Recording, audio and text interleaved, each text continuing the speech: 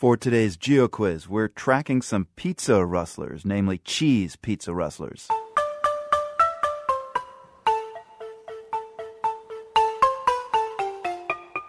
Police in southern Ontario are investigating an unusual case that involves some pizzerias. It's no joke. It seems someone has been smuggling pizza ingredients north across the U.S.-Canadian border.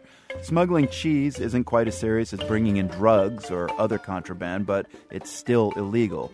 So for our quiz, we want you to name a Canadian town that's located along the Niagara River. That's the river that flows from Lake Erie to Lake Ontario. In this town, police have been paying visits to joints like Super Mario's Pizzeria to investigate the cheese smuggling racket.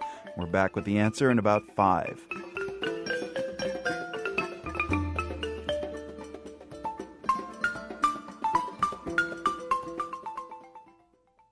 We're back on the case now of those cross-border pizza cheese smugglers we told you about in our Geo Quiz. It seems someone's selling contraband American cheese to Canadian pizza joints. CBC News reporter Dave Seglins has been covering the story. Dave, we're talking about Super Mario's Pizza and another place called Zeppi's Pizza. Where are these pizzerias in question? Well, they're on the Canadian side.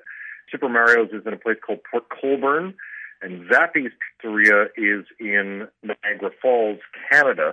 Now, I have to say that these places both provided us with evidence that they'd been approached by smugglers of cheese. Sounds funny, yes, I know.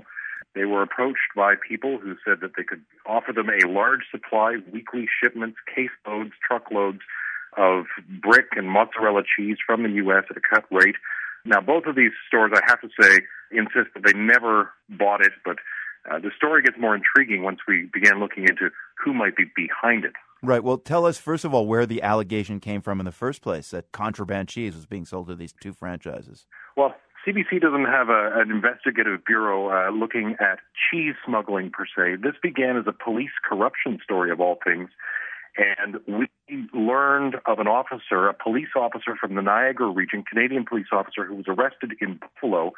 He was charged with a conspiracy to smuggle more than $500,000 worth of anabolic steroids, Valium, a conspiracy to smuggle those across the border into Canada. So instantly we paid attention to that. But as we have dug down more into allegations involving this particular officer, we have learned that the investigation has expanded, and there are allegations that a number of officers were teaming up with other civilians in some sort of cheese scam, allegedly, moving cheaper American cheese across the border, reselling it to pizzerias and restaurants across southern Ontario.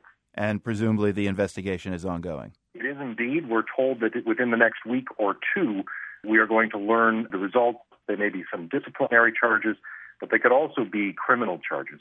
Dave, explain why cheese would be smuggled in. I mean, we understand contraband drugs or cigarettes or alcohol, but why U.S.-made mozzarella? Well, Deep Throat always said follow the money. Because of trade tariffs, mozzarella and brick cheese in the United States sells at about half the price it does on the Canadian side. I mean, it's cheaper because of tariffs that Canadians impose on imports and also protections for the Canadian dairy farmers and cheese producers. There are restrictions on moving American cheese here, and the price difference is almost 100%. We're told this mozzarella by the caseload for about $120, $130 in the U.S., and it sells for $250 here in Canada. So load up a truck, move 20 cases, and you can make thousands of dollars per shipment. How does the taste actually compare between Canadian mozzarella and U.S. mozzarella? Well, I will confess I haven't done the taste test.